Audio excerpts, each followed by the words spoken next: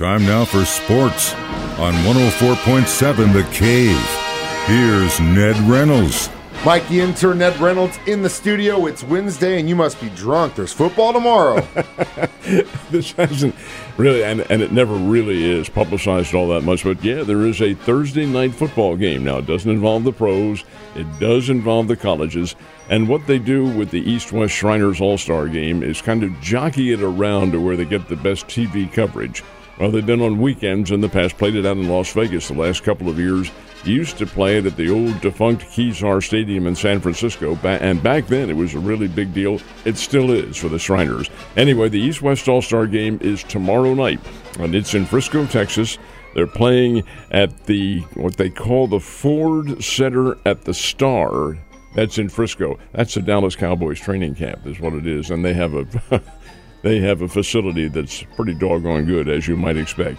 Anyway, this is an annual showcase for the NFL Draft. That and the Senior Bowl are the two big producers of individuals on whom the scouts can take a look. So the scouts will be there in great abundance. That's tomorrow night.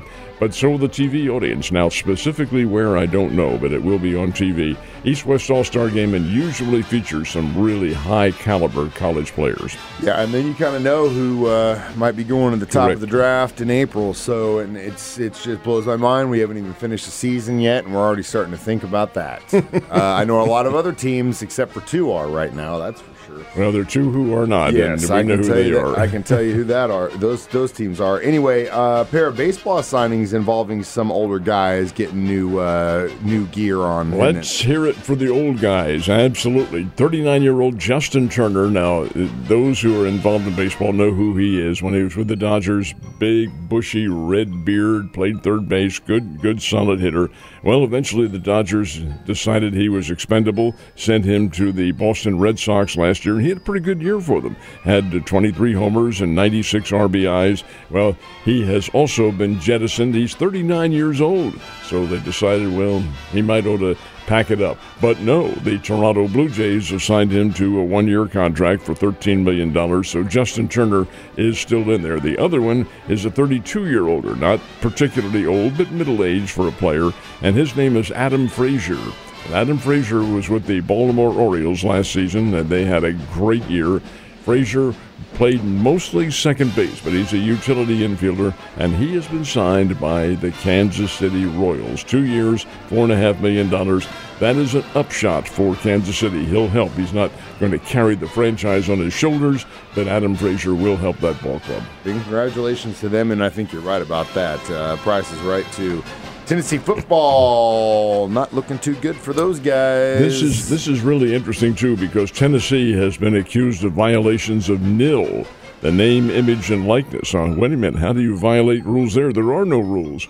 But the NCAA has come down with kind of a variable level of policies on how that's to be determined. Folks, the NIL, or the name, image, and likeness, is paying the players to produce for them. Maybe do commercials or speak to clubs or do something in which they can earn some money. And the money can be out of sight. They're getting very, very rich, some of these. Well, you're not allowed to use the NIL as an enticement to come to that college. You can't say, hey, we'll pay you $1 million or something to come here and play football for us. You can't do that. Well, Tennessee is apparently accused of doing something like that. They strongly deny the charges. So we'll see what happens, see how far that goes. We shall see, and it doesn't really matter, though, because, it could be NCAA violations all day, and you can still win a national championship, am I right? How about Michigan? Thank you. Am I right? And tonight's a big night, some college basketball games on the court. Especially for the area teams, this is a very big one. The Bears, who are riding the crest of it looks meager right now, but a 2-game winning streak. And that says something because the Bears have not had a good start to the 2024 season, at least this portion of it. They have 2 straight wins now, one of which was a week ago tonight, and that was a double overtime come-from-behind win over Drake. That was big. Bears beat Valparaiso on Saturday. Valpo is not very good. Tonight, playing a good team, and you go on the road to Carbondale to play Southern Illinois. The Bears, Missouri State, and back in the old days, Southwest Missouri State. And Southern Illinois had a great rivalry and still do. Of course, they're conference members now, except that the Bears and Salukis only play during the regular season one time this year. The only team on their schedule that they play once. Now, that doesn't include the tournament. Could happen again.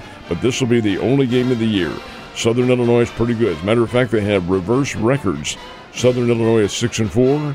The Bears are 4-6. That's one of the big games, and they'll play at the Banter Center in Carbondale. The other game in the area is extremely interesting, too, at the Mizzou Arena up in Columbia.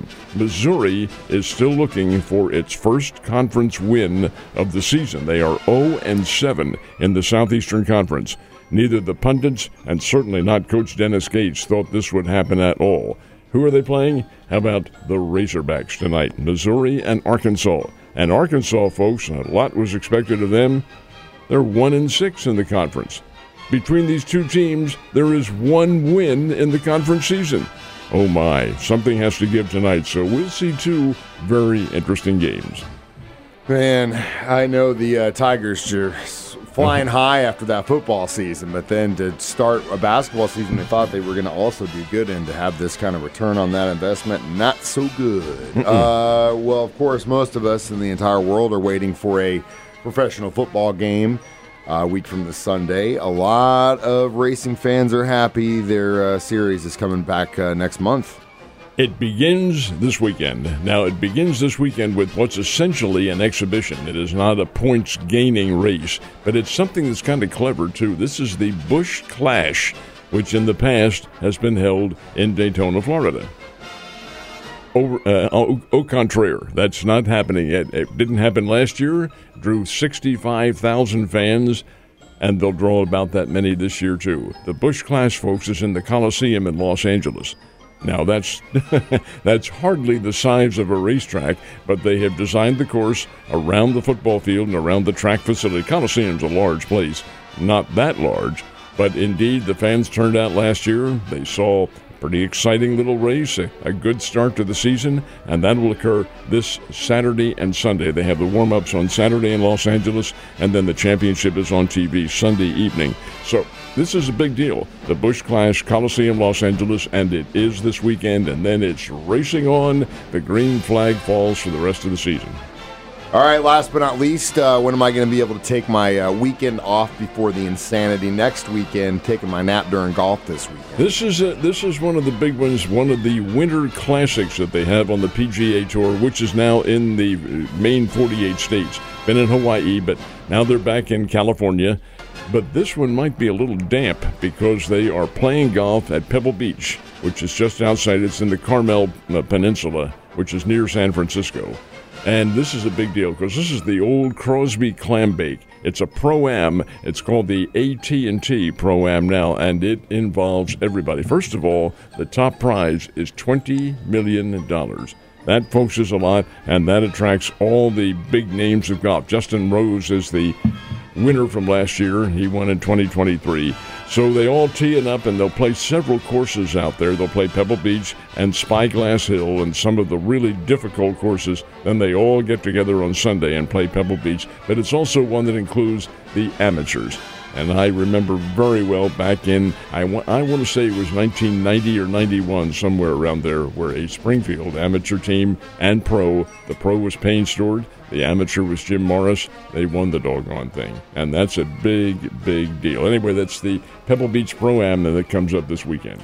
That means that kid who just won that tournament not too long ago is going to compete. He can play. He can play in this one, and he has turned pro now. Well, I'm not surprised after seeing that amount of money that he missed out on. Ned, you have a good Wednesday. I'll see you tomorrow.